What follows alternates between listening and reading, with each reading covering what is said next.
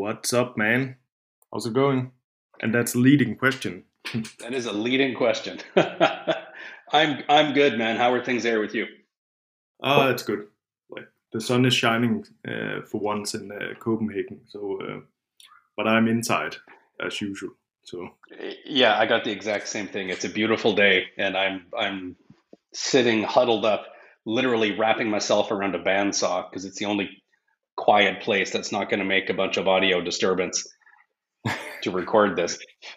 uh, So I've actually got my laptop sitting balanced on the bed of my bandsaw, and it's just getting covered oh, in dust. But I that do this sounds because I'm a man of the people. yeah. So so I'm asking how things are going because, and it was a leading question because I know like yesterday you kind of hulked out. So uh, let me hear. What? Tell me your problems. Now I'm your therapist. So Oh, I'm getting old. I'm getting fat. I drink too much. I'm not as intelligent as I used to be. Boy, how much time do we have? No. We started this discussion, you and I, yesterday, just sort of socially catching up, and we figured actually it would be good to sort of slam the brakes on it and come back today and actually record it in the form of this audio sketchbook kind of yeah, podcast exactly. thing that we have here. Um, so we have absolutely no agenda, and to be frank, we have no idea what we're talking about. As But I think usual. that's kind of the best way to do it. No, I think what sparked off the conversation yesterday is just this massive prevalence of just copycats, of Yeah, people just I I don't even want to romanticize it by saying doing homage pieces because that's an absolute pet peeve of mine. yeah, Basically, I always call them shitbirds. I don't know if I'm allowed to say that in a podcast, but yeah. Just say it. Say it. I think Let's you get get along. cancelled. Let's get canceled. It's the equivalent of seagulls that just fly around in circles, just waiting to sort of pick away at your lunch the moment that you're not watching. Yeah, And it just seems to be so like it just seems like I'm just grumping about this all the time. But man, it just happens on a daily basis. yeah. Um, And mm, it's also just like it's not just riffing on the same design elements. It's people that are actually just copying like one to one a design and basically using the same suppliers, everything, and that's like what the fuck, man. And you don't want to this shoot and write or something like that because then you'll just be Goliath in the story of David and Goliath. So well, exactly. It would be kind of well, I don't know. For me, it feels like we're kind of entering a bit of a post Instagram era. Thank yeah, God. Because a couple years ago, it was all about these little groups and cliques, and there was the makers movement, and there was the indies movement, and I obviously I was doing a lot of work in rings and stuff via Black Badger, and there was like about I'd say maybe 8 or 10 of us that weren't just kind of screwing around in our garage on a weekend. This was our job. I'm an educated designer. I've had Black Badger for 15 years now, and it's feeding my kids. Like I'm not just kind of goofing with this. But the best thing about something like Instagram as a platform is that it puts everybody on a level playing field. So in yeah, theory, the Mercedes Instagram feed has just as much clout as mine does. Obviously, you can spend a whole crap load to promote it and stuff. Not really talking about that, but as far as the basic visual platform, we're all invited to the same party. We're all sitting at one mm, giant table, and that's really cool. yeah. The It's problem, a the it's a problem is that community, we're all right? sitting at the same damn table, and you don't know who this jackass is sitting next to you anymore. And Yeah, and it's kind of like if you have trust in a community, right, where you just help each other figure things out in your own way, not doing the same fucking thing as everybody else, but if you're making rings and another guy is making, I don't know, watches, then there's a lot of things that you can help each other with, and that's a good thing. You're But exactly right. The way that I first got into using all the glow material was actually through a really good friend of mine, John Gonzalez, who's a spectacular knife maker. He's got a brand called Dervish Knives. I think he's just awesome. Cool. And he's the one, and I've said this a million times, he's the one that sort of tipped me off on this weird solid glow in the dark material that a bunch of the knife makers were using to put a little highlight of light into something. Oh, that's cool. Right. So this came from custom knives. I sort of brought it into jewelry. And then from jewelry, it kind of got the attention of the watch industry. And then from there, I'm sitting here talking to you. But it all started from there. Okay. That's actually cool. But amongst this little group of helping ourselves, like whenever one of my friends would put out some really amazing new piece, you would repost your friend's work and say, look what Joe did. Look what Louis did. Look what Susan did. Holy God, they're amazing. Go buy their stuff, support. And they would do it for me. And we would, even going back to the Follow Friday Twitter hashtag. Every Friday you would just do hashtag FF and just show people your network. Help people discover new talent, new designers, new art. And it was great. And it actually helped me a massive amount. Now, people just kind of wait to see what you've done and go, well, you know what? Oh, geez, wow, James charges $300 for that. Well, I think I could probably, if I sold it for $50, I'd be happy. Yeah. Like, okay. And they go around and I can see the pictures that they've liked, and they've liked every picture where I've mentioned, oh, well, I used black titanium. That comes from Spector Titanium in Florida, who's a company I'm really good friends with. Or the Fordite comes from this guy who's my main source and all this. And because I'm buying piles and piles and piles of material from these guys, I'm usually getting it obviously for a fairly good price as compared to somebody just off the street. Now I'm buying several $1,000s worth of Fordite a month. So I'm tagging my suppliers as a bit of a thank you to help them drum up new business. But then something comes out that makes a hell of a lot of noise. Robert Downey Jr., having a picture of him wearing one of his rings with some Fordite in it. And then suddenly I talk to my, say, Fordite supplier, and he's like, yeah, business is up 1,500%. Wow, thanks. Everyone says, can I get the stuff James has? And oh, by the way, I'm now sold out for 4 months. So it's like I'm, and that's just an analogy, I'm sort of helping a buddy with his business, but at the same time, I'm kind of screwing myself on it. Yeah, exactly. But this is also, it's something that's there's a culture also in people who buy stuff where it's kind of like, you can see it with homage watches. It's kind of like, I can get that same movement and the same design for $500. Yeah, but it's not the same thing. Why would you buy something that looks like something else if it's not the real thing? Why would you go have a Rolex Submariner copy for people to ask, hey, did you buy a Rolex? No, it's not a Rolex. It's a homage. Fuck you. Like it's not an homage. It's a shit copy, and that just bothers me because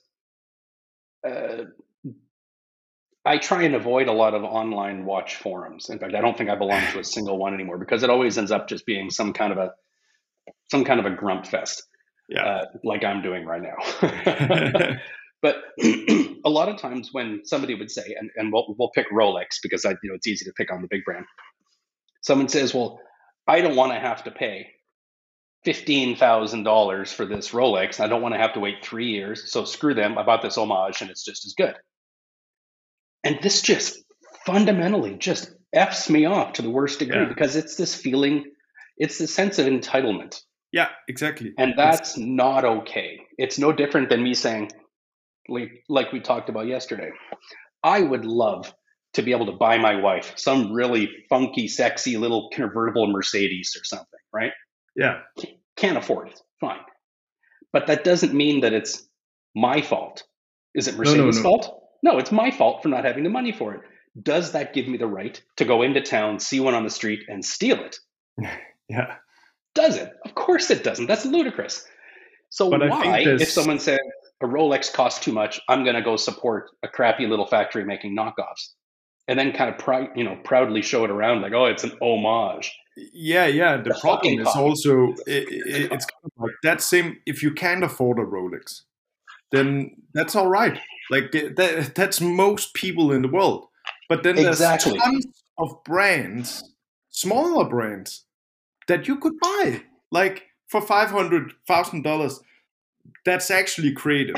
That has actually done something themselves. That's not just a copy of Yeah. Rolex.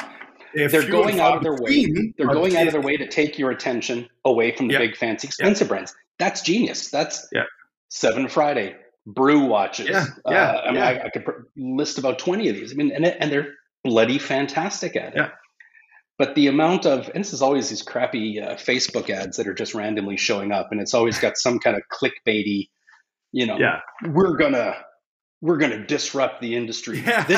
This is the watch Switzerland doesn't want you to see, and I'm like, yeah. I promise they're not worried the slightest. Filippo Lorecci.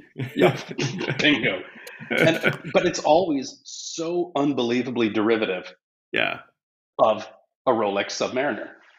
I mean, I was but having a conversation with Ricky from Scottish Watches. Granted, he's Scottish, so I couldn't understand most of it, but but it was something like there was some watch that had come out. I for the life of me can't remember the brand, but it was like a sort of a smaller indie brand, little startup kind of thing. And he looks at the watch and he goes, "Okay, the hands are from a Tudor from 5 years ago. The case yeah, design is from this. The yeah, the dial font on the logo is Christoph Ward. He had about 25 different things." yeah. And he said it looked like a ransom note where you just cut fucking letters out of the magazine if you want to see your daughter again. Um, Yeah, and that's just such a pet peeve of mine. yeah, but And it's so easy to go to China, right, and then just like pick from shelves and say, "Hey, I want this, this, and this. It should look like this," and then you pay like it's $50 or something for a watch, even less with packaging, with everything. These OEM, much less, buddy. I mean, I remember yeah, talking to well, won't name names, but somebody who knew the inner workings of Daniel Wellington. oh yeah, And it was something like they were $10 or something. they have a really nice sort of flagship boutique on Carnaby Oh yeah, in London, and it was quite close to the G-Shock boutique where I was there talking to our friend Mikey. And it was something like, oh, they have a new watch, and there was a massive amount of people looking outside it and stuff, and it was like, $500-600 watch, whatever it was, and he's like, and this friend of mine was like, yeah, you know that watch costs under $6 to make. yeah, Like you actually, the brand is paying between $4 and $6 for that watch, and they're paying $500, in the yeah. boutique for it because it's not a Rolex, because they don't want to support the big faceless indie brands, and somehow they've given the impression that they're this little engine that could, little honest, hardworking little Scandinavian brand, and they're not. They're a massive Massive. corporation. You gotta have some respect for the guy behind it because he's a good marketing guy. That's Well, basically it, right? without a doubt, without a doubt. But it's basically I think a lot of times that there's especially like one group of the customers and now I'm getting into trouble for probably like shitting on some customers, but Let's get canceled. there's a group of like watch geeks and customers that think about watches as only something where you can kind of calculate the value because you can Flippers. take the movement, you can take the steel, you can take everything, you can take the strap and then say, okay, it has this value. But what they don't see that goes into actually making a unique design is the design process, and that's what costs money. It costs money to actually come up with a good idea, try a lot of things, like us, for example, like we have tried so many different things, and people don't see those experiments to actually get to something like, the dark matter or even dark one, and Yeah. and the problem is that that amount of time, that amount of money that you put into that, on top of that, there's of course also engineering, actually engineering a entire new, watch, also is expensive, also requires a lot of skill. And on top of that, one of the things we do is kind of like, material experiments, try out new materials. That costs a lot of money. It costs a lot. It takes a lot of time. And I think a lot of people Yeah. don't actually know that that's also what you pay for when you pay for something that costs more than $500. Well, and I think if I can speak from the perspective of sort of materials and design and that kind of stuff, I think a lot of people have this kind of viewpoint that the design industry, it's nothing but these eureka moments, Yeah, where you and I are sitting in a pub sipping expensive scotch, and then suddenly I've got it, yeah, and we do 10 minutes of sketches, and here's the arc 4 or arc 10 or whatever it's going to, and it's not, it yeah, is hours of soul crushing work of putting your fist through the wall, of throwing computers across the room, and literally squeezing blood out of a stone, so to yeah, speak. And even yeah, like with the materials and stuff, yeah, it's easy enough to go, hey buddy, for the next watch I think we should make it out of uh carrots. I think it would be really yeah, cool to make a watch out of carrots. Ooh, yeah, that's really funny. Okay, haha. But here's the thing, if you want somebody to buy it, the amount of developmental research that has to go into making sure that your funny carrot watch doesn't crap its pants 10 minutes after you buy it, because yeah. then you're going to have a whole problem with repairs and returns and exchanges and refunds, and suddenly you're bankrupt over a funny idea. But also to make sure that it looks good, like just Yeah. just figuring out finishes on things, because that could change the whole look of a watch, like Yep. if you change the finish on the hands, we have tried this. It changes the entire, like all the other finishes on the watch, like if it's polished or if it's microblasted, or if it's matte, if it's not matte, you need to change that accordingly. You can't just change one element and then think that, Yep. okay, that will work. So a lot of it also goes into, you need to make sure that that carrot watch actually also looks good. So you need to experiment a lot with, how do we bring forth the right colors? How do we actually get this to look as something people would buy? And like the design process, we also talked about this I kind of want to do a watch out of before this. carrots now. Yeah, we should do that. I'm We sitting here talked thinking.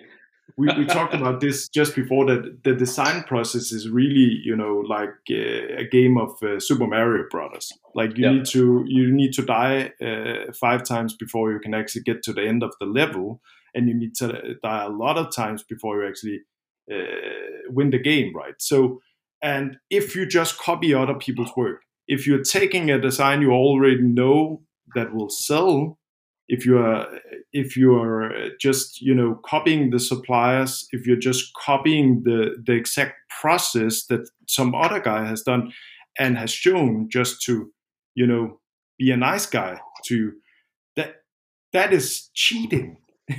It's It basically playing a absolutely is. game where you just start from the end. And I think that's the fucking annoying thing about copying. And of course, there's also, we have also had this chat, because sometimes people also just come up with the same ideas, right? Well, that's It's absolutely a factor. I mean, we're all looking at the same sources of inspiration. I mean, it's not that massive of an industry, and everyone's looking to car design and architecture and art, and we're all probably watching the same movies. Everyone's watching all the same series and stuff. Everybody yeah, wants to do a friggin' Obi-Wan Kenobi piece or something like that now, yeah, which I would love to. So you're always going to kind of bump into each other like that. yeah, But I don't. The problem that I've had a couple times, and I'm going back to rings here, but one of my really good buddies, a guy named Louis, he and I have been the sort of Coke and Pepsi. of Instagram ring makers. We've been butting heads for years and years and years. He's a great guy, but he's good enough that it kind of makes me go, shit, okay, I gotta step up my game here, because this guy's, Yeah. He's not screwing around. He's really on it. And there's been a couple pieces that we've done that kind of look similar because they're using materials that are very in, whether it was superconductor or glow materials or Fordite or even just carbon fiber and this kind of stuff several years ago. Now, he and I didn't mind. We'd be sending messages back and forth like, oh, you beat me to it. Oh, I see you got the new purple glow before I did. Ah, damn you. You must have talked to Dave at this company. Oh, okay. Oh, and it was fun. We were kind of raising each other's level. What would be a problem is somebody would go on to this guy's post of his new ring and say, oh, it's a fucking Black Badger ripoff. Yeah. Or somebody would go onto one of my posts and go, oh, fucking Louis did it better. I'm like, so they're sort of creating this battle where there really wasn't one.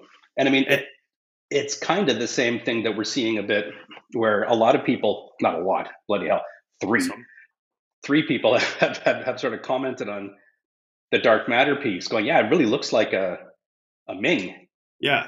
And I've a couple of people have looked at the Ming stuff and goes, oh yeah, it really looks like that Argonaut one.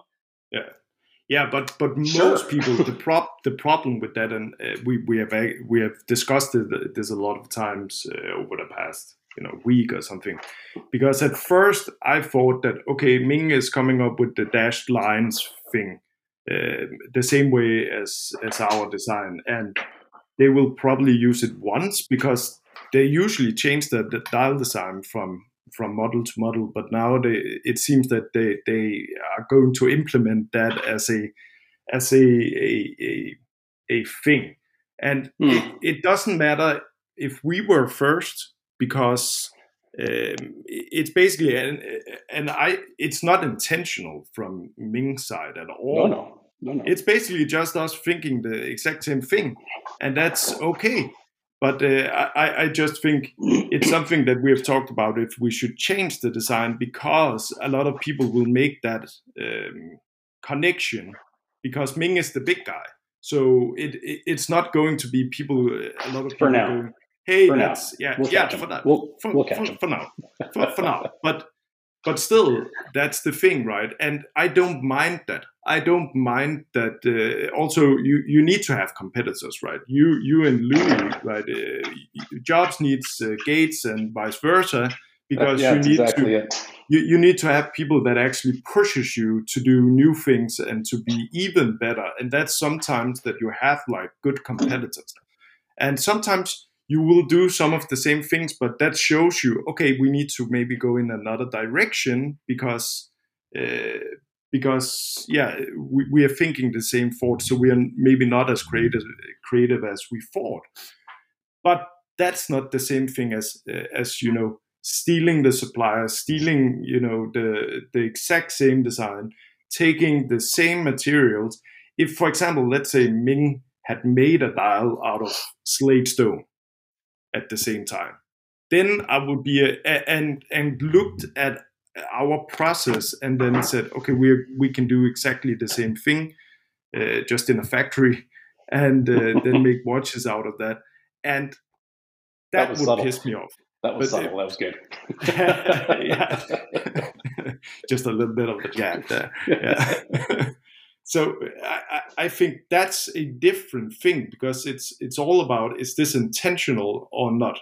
And but then again, I don't think like, for example, people that are copying you and the rings, I'm not sure if they actually know that it's wrong in a way.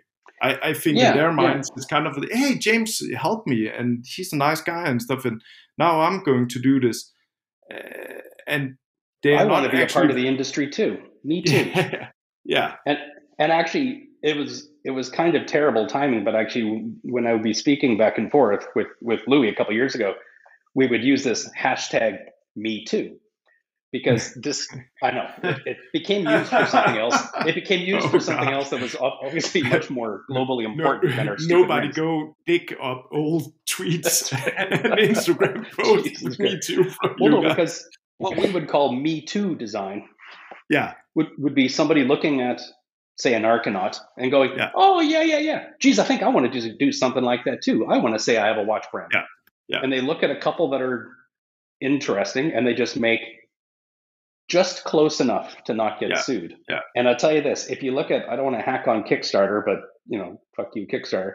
If you look at 90% of the watches that are coming out there, all these sort of crowdfunded ones, they're all yeah, just far enough away from a Rolex or a Tudor not to get sued. yeah, And yeah, exactly. if your design department has just pictures of, Rolex Submariners all over the walls, and they're like, okay, if we just move that little Microsoft, slider bar, if we just move it 2 bumps to the left, yeah, I Yeah, think we can get away with it. yeah, exactly. And that's just the And most soul crushing way to work. I just don't see a point for it in any way. yeah, it's kind of like, there's no passion in it. Yeah. And if you're working from the point of you need to do things with passion, of course you need to have also a business mind, because you need to have things that actually are viable over time. But still, if you work with passion, you need to be, you know it's not about the money, because if it's just about the money, we could fucking hell have started like, a company making OEM watches, and then just sold that and probably been successful with it.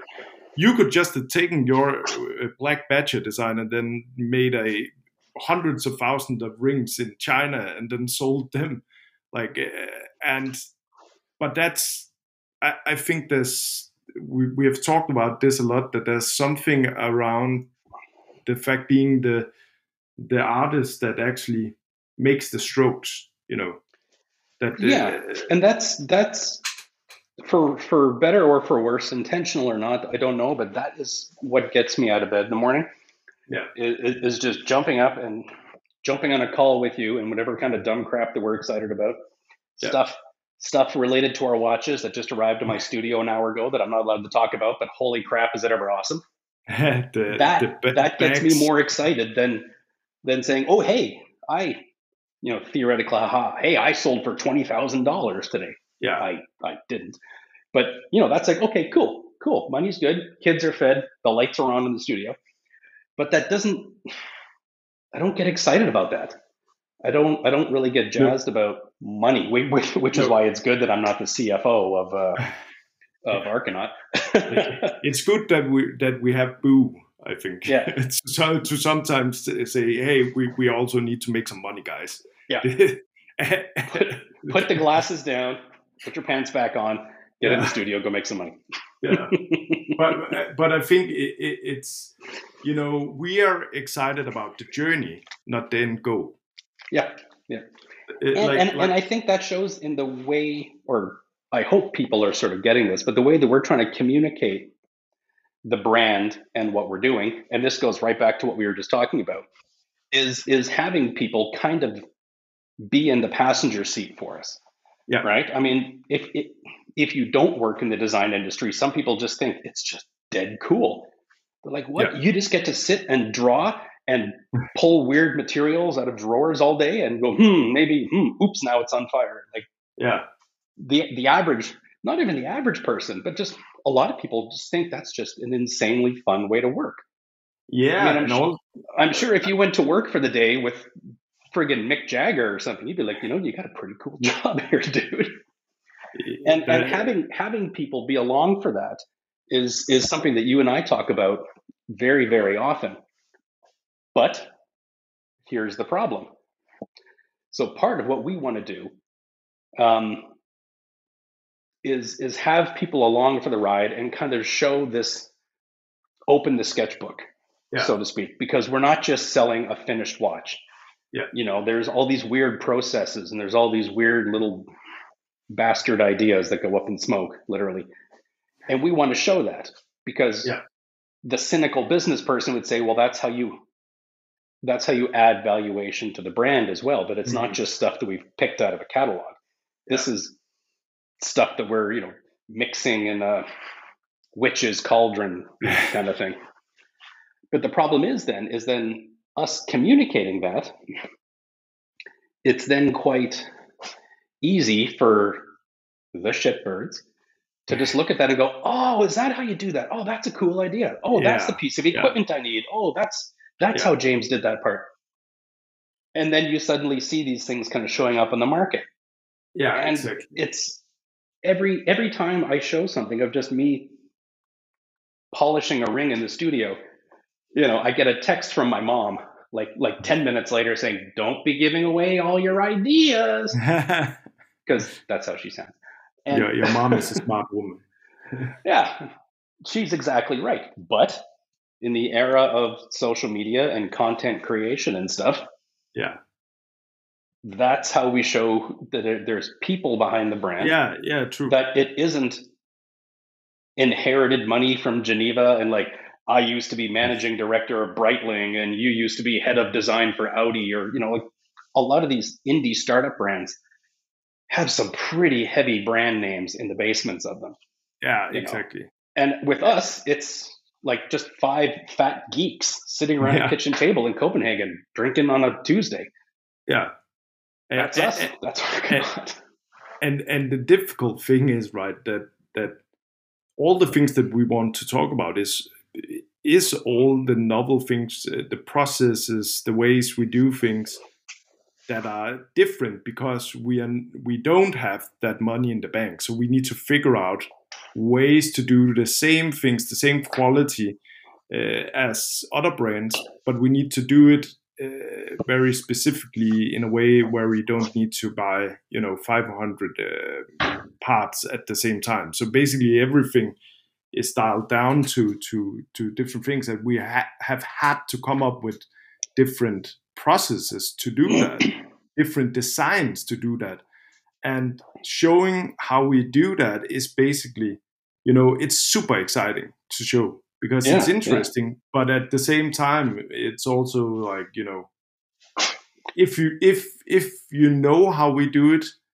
then you can copy it very easily yourself. Like it's Well, and even uh, like if we're talking about with the Arcana watches, like the actual process isn't something that's patent protected. Like making no, no. making stuff out of Fordite. Okay, great. Am I the first person to do it? God, no. This stuff's been around since probably the '60s. People have been making things out of it. Um, I'm working a lot with it right now because I love it and because it's very much in demand with my work. So anybody can get it and anybody can do it. But a lot of people, it's the giving of the idea. It's the giving away Yeah, of the eureka moment that really, yeah, someone goes, oh, I've never thought of that. And then you'll see they'll then tag two or three of their friends on one of my posts. And you look at their friends and they're like other ringmaker friends. Like, oh, we should totally do this. yeah, Like, oh, just go to hell. yeah, exactly. And I think the problem is that people are what they are seeing is basically just a chunk of materials put together in some kind of design, and Yeah. they are not actually thinking about, okay, how much time did you actually use to actually figure this out and come up with that design. Yeah. And even if you have not done that, but even if you had just used 10 minutes, it's still stealing somebody else's innovation, right? And that's wrong. If you are a Goliath and if you're David, it's still wrong. It's still wrong to steal from Rolex. Yeah. So Because there's the whole, oh, well, they're so big, they don't need the money, they'll never notice. yeah, Well, yeah, sure. But as far as what you're bringing to the industry, all you're doing is just making more noise. Everybody yeah. talks about wanting to disrupt the industry. Quit fucking disrupting the industry. Just make watches. It's not a revolution. You're not Che Guevara. You're not driving through the Yeah. streets, shooting revolvers in the air on horseback. Just fucking make watches, man. And everybody, it seems like they're more interested in disrupting the industry than being part of a successful industry. Cutting out the middleman. Cutting out, this is the watch Switzerland doesn't want you to see. Yeah. Oh, come on. Yeah, And it just off. makes you sound exactly fuck off. It just makes you sound like a grumpy old man Yeah, griping about this kind of stuff. But the problem is that it's just become there's this kind of ambivalence about it. I mean, a lot of these designers, I promise you, I don't think they know just how terrifying it is to look at a blank piece of paper and go, okay, this Yeah, blank piece we of start paper from is what's scratch. going to feed my kids next year. Yeah, And I exactly. tell you, if you don't think a blank piece of paper makes an audible noise that you can hear when it's looking back at you, it is pure terror. Yeah, As compared to just going on Instagram and saying, "Oh man, have you seen the new Haute Have you seen the new Fears? Have you seen what Anne Ordain did? Have you seen what Patrick did of yeah, EOS styles?" And suddenly you're doing the ransom note. You're taking a little yeah, bit of yeah, this and a yeah. little bit of that, and it just doesn't benefit anybody. And it's just lazy. It pisses me off because it's just lazy. Yeah, it is fucking lazy because it kind of bypasses all the difficult things because you need to come up with a good idea. You need to figure out if you can sell it, which is fucking difficult. Which is a Then you whole need other to problem, yeah. which and then you need to figure out how to actually make it, which is also fucking difficult. and like and then you can make it in one piece, like a prototype, but that doesn't mean that you can actually do a production of 30 pieces, 50 pieces, right? So that's the fucking things that you bypass. It's all the things that actually matter. It's the journey that actually gets you, because then you try to figure out how to actually make the stuff, and then you come up with an even better idea, and then you do this, and then you do that, then you fail a lot of times, and then you actually come up with the actual idea that's actually great, and See, and that's what you that's bypass. a point that you and I keep coming back to. Usually, when we're sitting in a beer hall at 2 o'clock in the morning, grumbling, because that's how we work. But Two in the afternoon, dude. 2 in the afternoon, is that better? I think that's actually better. There doesn't, talking very grumpy old man, broad strokes. There doesn't seem to be the same thirst for creating or discovering new knowledge. And I don't know if it's a Google generation thing where I can ask me anything and Yeah, I can probably get you an answer inside of 2 minutes, yeah, as compared to staring at the blank piece of paper saying, okay, nobody's ever made a watch out of carrots before. What yeah, the hell do I do? And there's yeah. nobody you can ask because no one's done it. Yeah, And I think that I think you're entirely right, and that's actually an interesting thought. Like that, nobody actually wants to learn something new I'm just going because to ask it's somebody who's difficult. already done it. And if I'm Yeah, asking, right, if I'm opening up the encyclopedia, so to speak, I'm looking at something that somebody else has already discovered. It's not new knowledge. yeah, yeah, And what we really work with, for better or for worse, is really trying to push ourselves off the edge of that map. yeah, And there is nobody that we can ask about a lot of these things because no one's been stupid enough to do it. yeah. A That's true. lot of the big brands, Hublot or something, might have tried one of these ideas, but they really can't because they're such a big company that to just try a little experimental thing is going to cost 100 times more than having you or I just kind of fuck around in the studio for an afternoon Yeah, going, huh, okay, you that can't make didn't a work. watch out of carrots. Now we Yeah, know. yeah, And that's something that I think is a lot of the romance behind Archanaut is we almost feel indebted to our clients to we will never give them the sensible steel diver watch with the blue dial that looks a little yeah, bit too much like a Rolex blah blah whatever. We'll never do that. And if it gets to the point that it's looking like we have to start doing that, well then we'll just say F it and we'll go do something else and that'll be the end of the brand. yeah. Like that's just kind of the little And then we kind blood of, oath that we have. yeah, exactly. We don't live up to our own name, travel us into hidden knowledge, and Yeah. that's what we should keep doing, right? If we get to a point where we are just doing the same thing over and over and again because it's the easy thing, then why even bother? Like it's that's not interesting. Like even if we made 10 million bucks a year or something like that. I'm just coming up with a big number. That's a good one. Because I was kind of calculating in my head a number in Danish kroners and then converting that to dollars. Yeah, but still, even if we made a lot of fucking money, and I just think, and we just did the same thing over and over again, because that's how you often make a lot of money, right? That wouldn't be fucking interesting, like at all. It's kind of just like, well, then the only thing that we need to even bother about is just marketing and sales, and that's and it would be a brand that was, you wouldn't need designers, you would just need a couple well-connected, intelligent buyers. Like it would be a company that was about numbers. Yeah, exactly. If you buy something for $2 and sell it for $2.50 over a long enough trajectory, it'll become quite good. Yeah. And that's just not us. I mean, by any stretch of the imagination.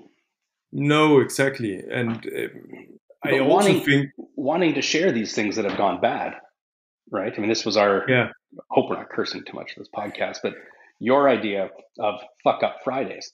Yeah. I thought it was just absolutely brilliant, because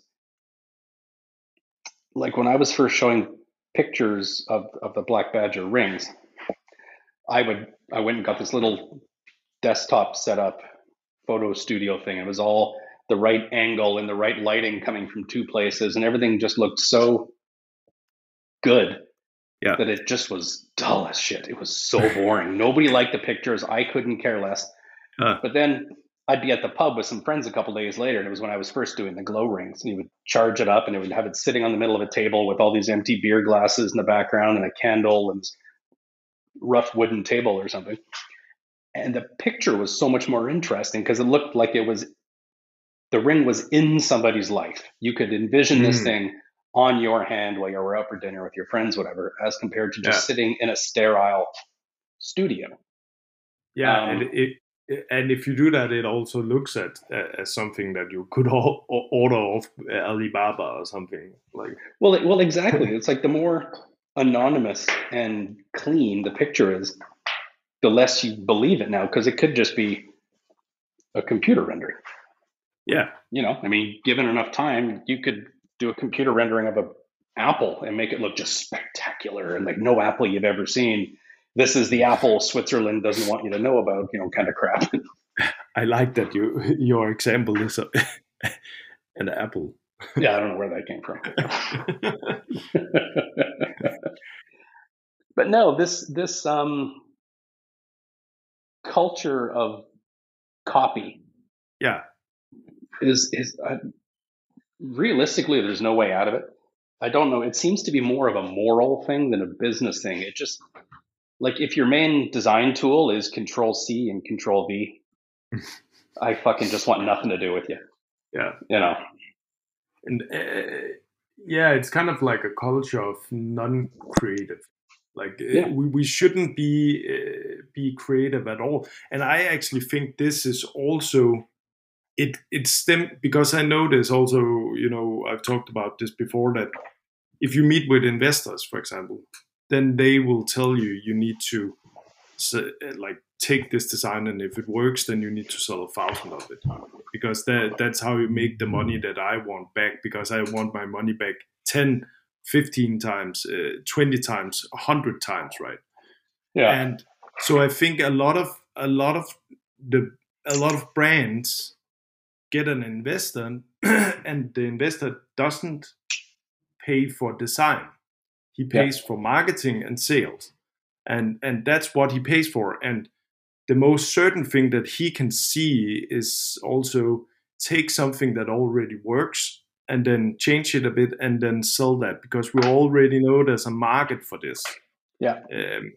So I think a lot of times it is also, if you're not truly independent, if you have somebody that's interested in just making money or sees it as an investment, to just triple their gains or whatever, then that will become primary a primary goal or aspiration for the company.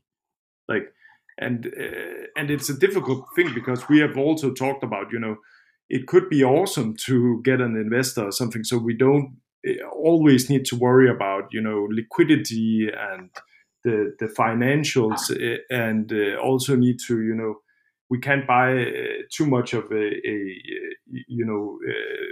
make too many parts and stuff like that. Yeah, we don't want to be sort of having to go out and buy 10,000 watch cases. Yeah, exactly. Because we need to sort of protect ourselves against an unexpected eureka moment of, oh my God, that's it. And then suddenly it's like, oh, okay, well, crap, what do we do? Do we sell off the extra cases to another brand, or do we? Yeah, exactly. Reuse them over and over again, and that's the difficult thing, because if you talk to investors, that's probably what they want to do, and I know that's what they want to do because I've talked to a lot of investors, and they what they see is making money, and it's difficult to find somebody that's actually of the mindset that this is not just a usual investment. It's kind of I don't want to see art that it's art, because that's I think it's like it doesn't sound right in a way, but I was watching. It's something else, right? I was watching Dragon's Den. It was on for a little bit before I went to bed last night. I just obsessively love this show, and every time I watch the show, you're always thinking in the back of your head, how would you do on this show? And I'm like, I would get just massacred. Yeah, because they'd be like, run through your numbers. I don't really know. Okay, how much did you do last year? I don't know about this much. Yeah. And what's your plan to what's scale? your plan? What's your plan? I don't know. I don't know. I quit drinking. But a lot of this is actually exactly that. When they're talking about the numbers side of thing, and they're saying, okay, this is a really, really cool idea, but I don't think it's a scalable idea. This is something I was watching a couple of days ago, because the brand depends on this one person who was, super artsy, crafty kind of stuff, fantastic artist. Like, I don't think it's scalable, because it's not like we can make more of you. Yeah. We can make more of the product, but the product maybe isn't that interesting without this person. Yeah. And we can't replicate the person. So they'd be like, I think you'll do quite well. I think you'll have a great following, but I don't think it's something that I can invest in, because I don't think it's something I can actually scale up enough to make it interesting. Yeah, exactly. Because if you're now flooding the market with 50,000 instead of 5 of whatever this item this person made, the market isn't big enough, and that within about 2 months, everybody who wants one is going to have one. Yeah. And what comes next?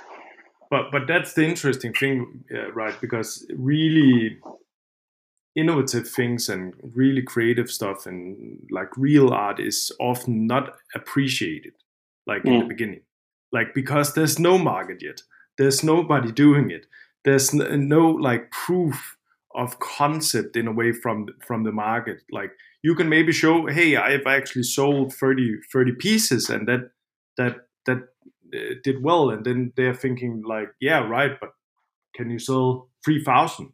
Because that's what we need to actually make this into a business. And don't get me wrong, because you also you really need on a team, you really need the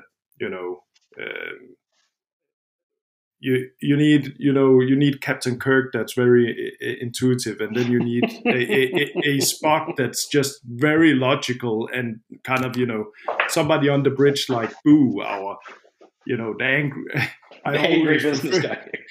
Angry business guy, because or else like we'll just be Captain Kirk off by himself, firing on like an alien planet. That could be one of these, like if Star Trek did one of these multiverse type movies, and you end up with like up on the bridge and you've got like 4 Captain Kirks. Yeah. What an absolute epic disaster that would be. Yeah. Just William Shatner 5 times. A bag of Shatners. That would be about a 10-minute movie. Everyone's like, hang on, I've got an idea. Yeah. big explosion, end credits. MacGruber. Yeah. But kind of like it's always a balance, right? Because also like I think you are entirely right by saying that it's a lot of the times it's the people behind it, and when those people are gone, then that the art, the innovation, the creativity just goes out the window Well, and you can because absolutely tell. Think of a restaurant that you really like going to, and it gets really popular, and then suddenly you go there again, and it's like it's the same place, but it's just yeah, kind of feels different. And you're like, hey, what happened? They're like, oh no, the owner wanted to retire, so she sold it, and it's a new person running it. You're yeah, like, crap. I don't want to be here anymore. yeah. Even another example is like Apple. Like Yeah, after Steve Jobs died, then like the innovation just like disappeared. yeah. They've done nothing like real new in you know 10 years, and but I think at the same time, if you're a watch company, for example, the thing I'm always thinking about in my head is kind of I don't want Argonaut to disappear when I die. Like I really want it to be like that. There's still a place where people can go and get their watch repaired and like talk to an Argonaut person. So how do you transfer the culture and this is just it's so stupid because it's kind of thinking so many years ahead when we are just like in our infancy, but still I think it's an interesting thing to think about. Can you even No, transfer that to somebody else? Can you learn that? Can you like well, but I that's a think really that good way of looking at the brand, though, is because we are discussing legacy. yeah, What's going to become of Argonaut when you and I are old and retired or gone down in a hail of police gunfire or whatever you say? And, maybe Alfie and Rosie, my kids, are yeah, the I the new actually think. bosses of it. Like, how cool would that be? Would they do things the same? Would they even want to do it? But Um, sometimes that's also a good thing that there's new people that that I think that's the only real good examples of people where they have taken the company, they have stayed true to the values, but they have done something new still.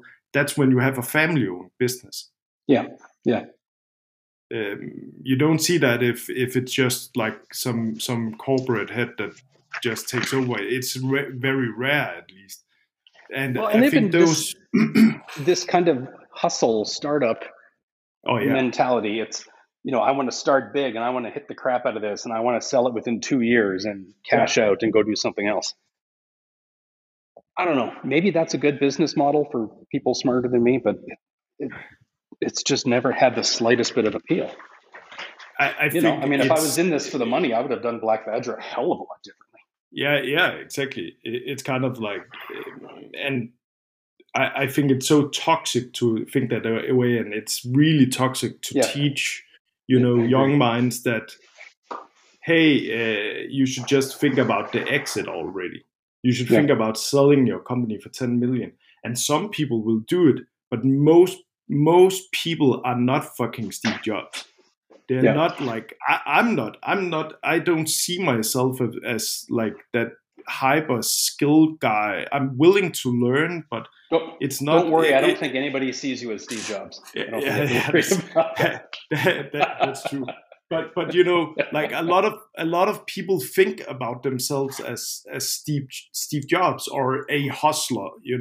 Somebody who can just work 30 hours a day and wake up 20 minutes before they go to sleep. It's so fucking insane that this Well, culture, because it's you know what? It's actually really, really, I wouldn't say funny that you would mention that, but uh, 2 nights ago, I watched the Anthony Bourdain movie. I think it's called Roadrunner oh yeah, on Netflix, and just it's a fantastic movie. One of my absolute favorite people on the planet. Like, talk about who a dream client. Everyone's like, who would be your dream client? If we could have had yeah, Anthony Bourdain wearing something, yeah, that yeah, would have fuck just been yeah, shit hot. because he was super legit, right? But Yeah, yeah, what a lot of the people were talking about in this movie was, he had this sort of, every time he would say to somebody, it's not like he needs to introduce himself. Everyone knew who he was. But when he would describe his job, everyone was like, oh my God, that's amazing. Oh, you're in Bangkok today having dinner with some fantastic, exciting person. Then you're flying up to Egypt tomorrow. Then you're in New York. Then you're in the Arctic. And the guy was on the road 275 days a year yeah, of just hotels, probably, I mean, pretty damn nice ones, but just being on the road that much. And I think a lot of them were speculating that's what kind of just wore him out, was you just end up feeling so lost yeah. because you're Lonely. just kind of skipping around the world all the time. And that's just Yeah. not something we want to do. I want to do at all by any No, stretch. no, But no, no.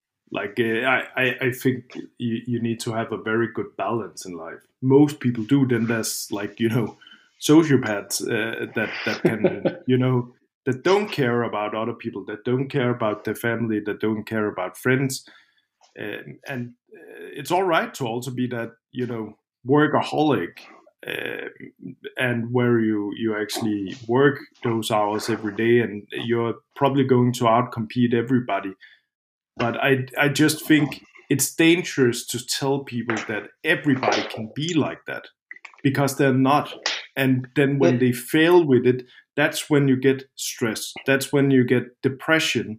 That's when people like it's leading people into a very toxic environment. I think, like work I environment. mean, I definitely um, got caught up in that a couple years ago.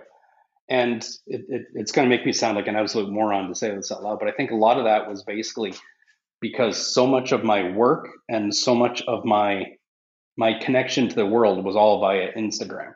Yeah, Like I didn't have a physical shop, a store where somebody could walk in and talk to you and look at stuff and get feedback. It yeah, was all via my fucking iPhone.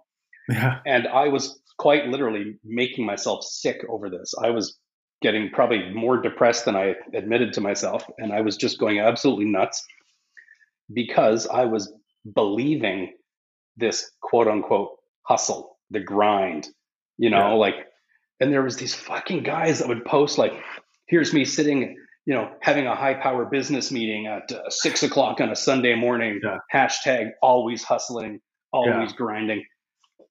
And it's embarrassing that I believed it. I was yeah. completely convinced that every minute that I was sitting there reading a book with my 2-year-old son, you know, in the back of my head there was always, but I bet you I that need guy to is I discovering need to something else. grind. I Yeah. need to be grinding.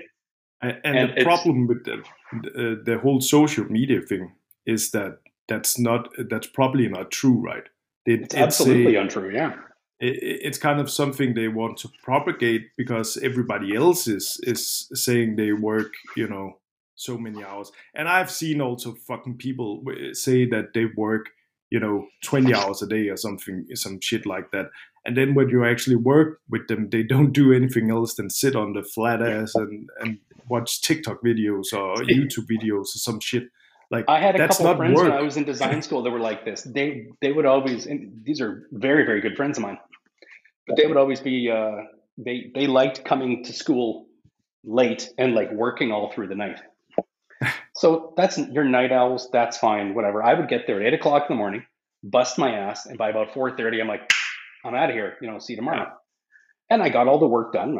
Some of it was good, but what was a problem was when you were doing group projects. We had a couple quite large group projects, and it would be like, I've been there since 8 o'clock in the morning. It's 4:30 now. I'm starting to pack up my desk.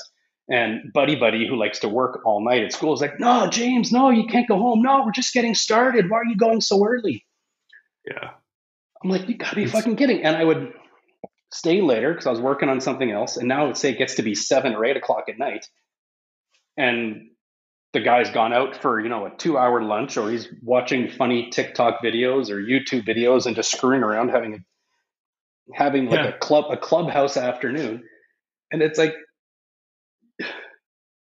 you're not actually achieving anything by being here so much, No, and no. it's just, if I can do the same amount of successful work in 2 hours that you do really casually in 6 hours in the evening, if I'm invoicing you for the work, if we're doing this as proper intelligent designers and not burnout students, which invoice are you going to want to get?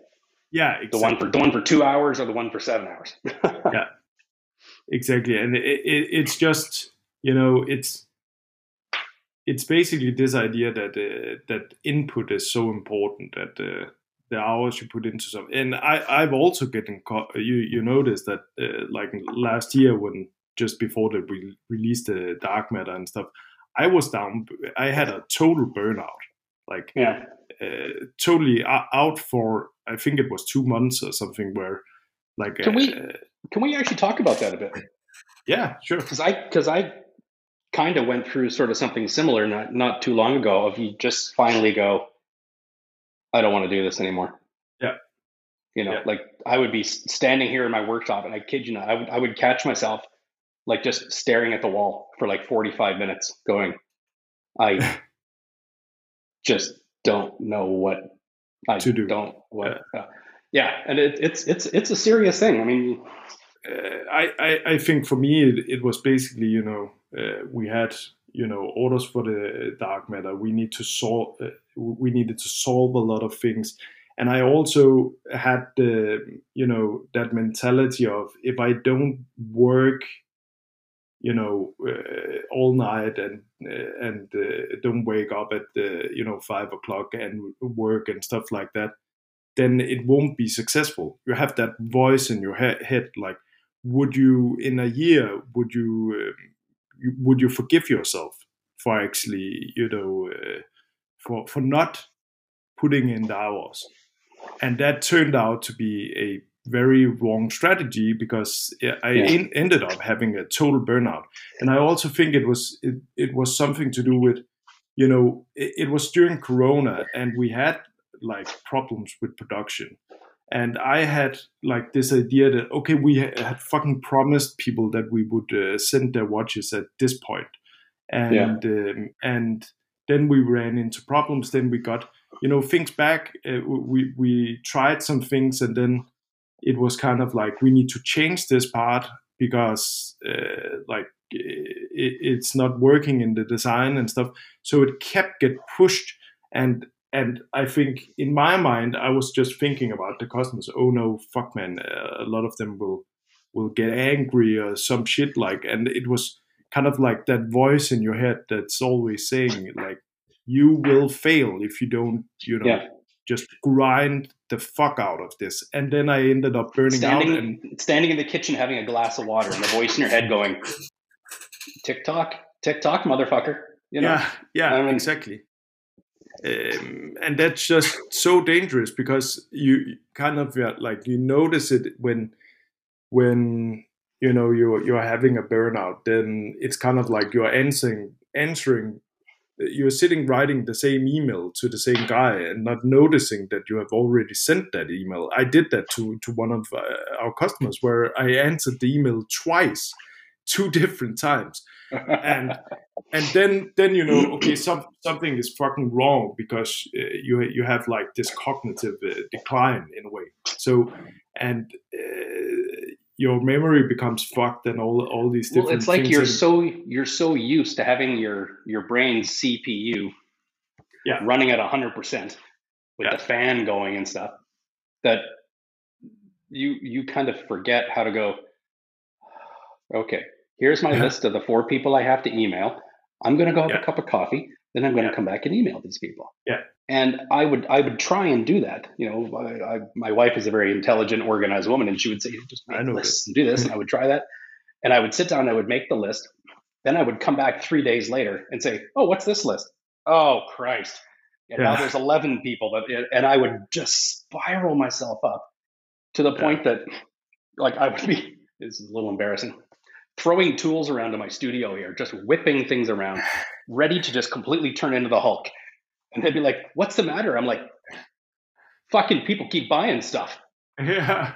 Like, Luxury pro. why don't these assholes leave me alone, kind of thing. Like, it was that was sort of when I really had to, I closed down Black Badger for several months, Yeah, um, and just really needed to take a step back, because I was so used to always having the CPU going, but I'd be at the park on a Sunday, supposed to be pushing my 2-year-old daughter on the swings, and I would have 4 different people sending me IMs asking about their ring or their project or whatever, and I would lose track and suddenly realize that I've been sitting here swearing at my phone for 25 minutes, and I look up and now my son has come over from the other side of the park, and he's sitting there pushing my little girl on the swing, and they're both sitting there looking kind of sad while daddy is swearing at his phone.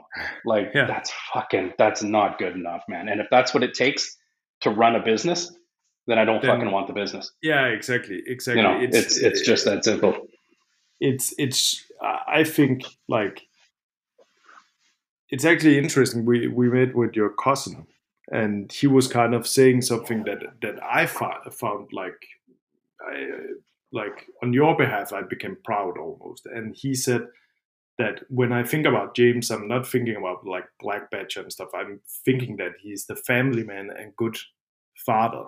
Like, and I think that's that's deep, man. That's not just and that's so much more important, right? That you can have a business. You can not supposed to cry in a machine shop, for Christ's sake. But that's also when I am up visiting you, I see how great a dad you are, and that means something more than just running a business, right? You're running the business for your family and not the other way around. So, yeah, we used to have this expression, like first year design school back in Canada, and it was one of our drawing teachers, this guy Matt Kosminski, who was just spectacular, one of the coolest guys I've ever met, and he would always say, "Don't design to impress other designers." This was for like a design sketching class. Draw a sofa, draw a table. Who cares? Whatever, you're learning how to draw. And they would say, "Don't design something to impress the other designers. You're a designer. You're not an artist. An artist, do whatever the hell you want. Designer, it needs to be manufactured. It needs to be sold. It needs to be et cetera, et cetera."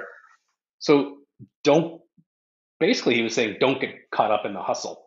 If the person sitting next to you is an infinitely better sketch artist, well, cool. Okay, you might be way better at computer renderings or model making or whatever it is. Yeah, exactly. But sort of finding that balance of who you are, I think, to be honest, I kind of wish there would have been a bit more of that coming up through design school and not just another fucking sketching with markers kind of class. But it's a fucking difficult thing today because, when you're actually, it's a very difficult thing to do when you have like social media, because then you can always compare yourself to everybody else. You can see how many likes they get on their pictures. You can see how many followers do they have. Like you can go in and see how many pieces in the watch industry. You can kind of like calculate how many pieces do they sell each year. So you're always comparing yourself to somebody else, and that's a toxic thing, because then you're playing somebody else's game instead of playing your own game. Because in your own game you can set your own rules.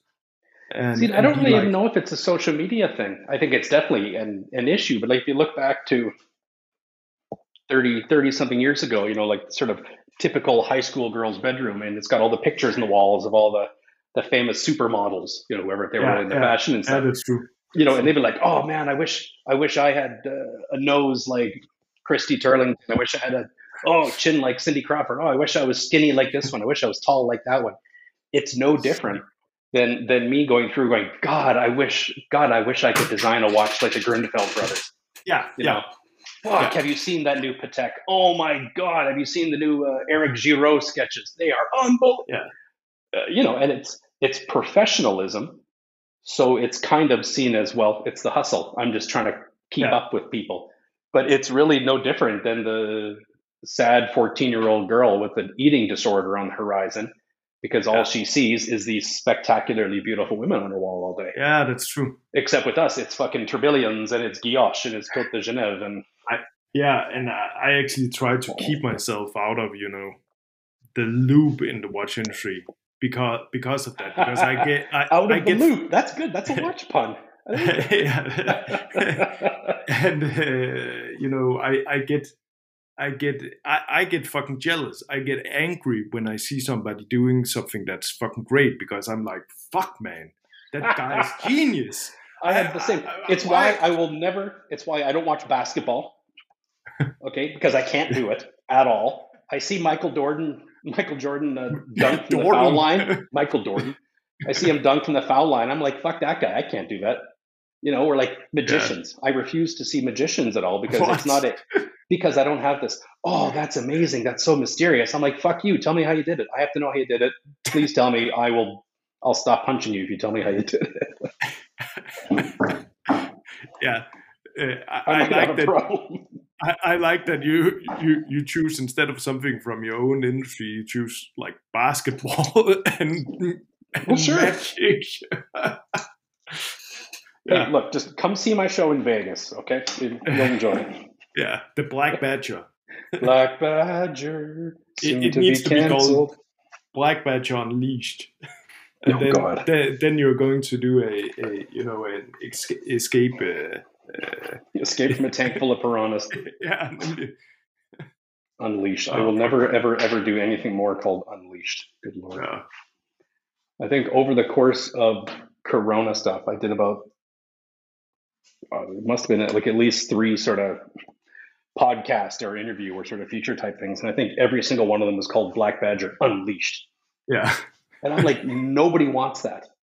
What people would like is to hear James Thompson. Hi, my name is James. I don't introduce myself as Black Badger. Hi, I'm James. I'm going to answer your questions politely and succinctly and not disrupt the industry, because the industry is doing just fine. Yeah, as the Black Badger. Answering like in a growly voice. Yeah, I'm the Black Badger. No, I'm thinking more like that scene in Step Brothers with Will Ferrell and John Riley when they're walking into the job interview with tuxedos. Oh yeah, just knocking people over. We're here to fuck shit up. All right, I think we've used up our time. It's I don't know if anybody is actually listening this long, but if you are, then we're happy you're here. We have a lot of. I mean, God bless them if they're listening, but I think a conversation like this was basically just for you and I. Yeah, it was actually great to just record this because, it'll probably be called upon to be testimony at some point in the future, but yeah, we'll see. That was when it went wrong. Let's get subpoenaed. Yeah. Okay, cool. Absolute pleasure talking to you, sir. Yeah, pleasure, man. See you soon. See you in Geneva. Yeah. We should do an episode when we are in Geneva. Sitting in our hotel room talking about all the fancy parties that we didn't get invited to. Yeah. Like, we're going to do our own party. We don't need your cool kids party. I don't need anybody. I got nothing. Yeah. Okay. Cool, man. It'll be very popular. Yeah. We'll speak soon, pal. Yeah. Cheers. Bye. Cheers, everybody. Bye.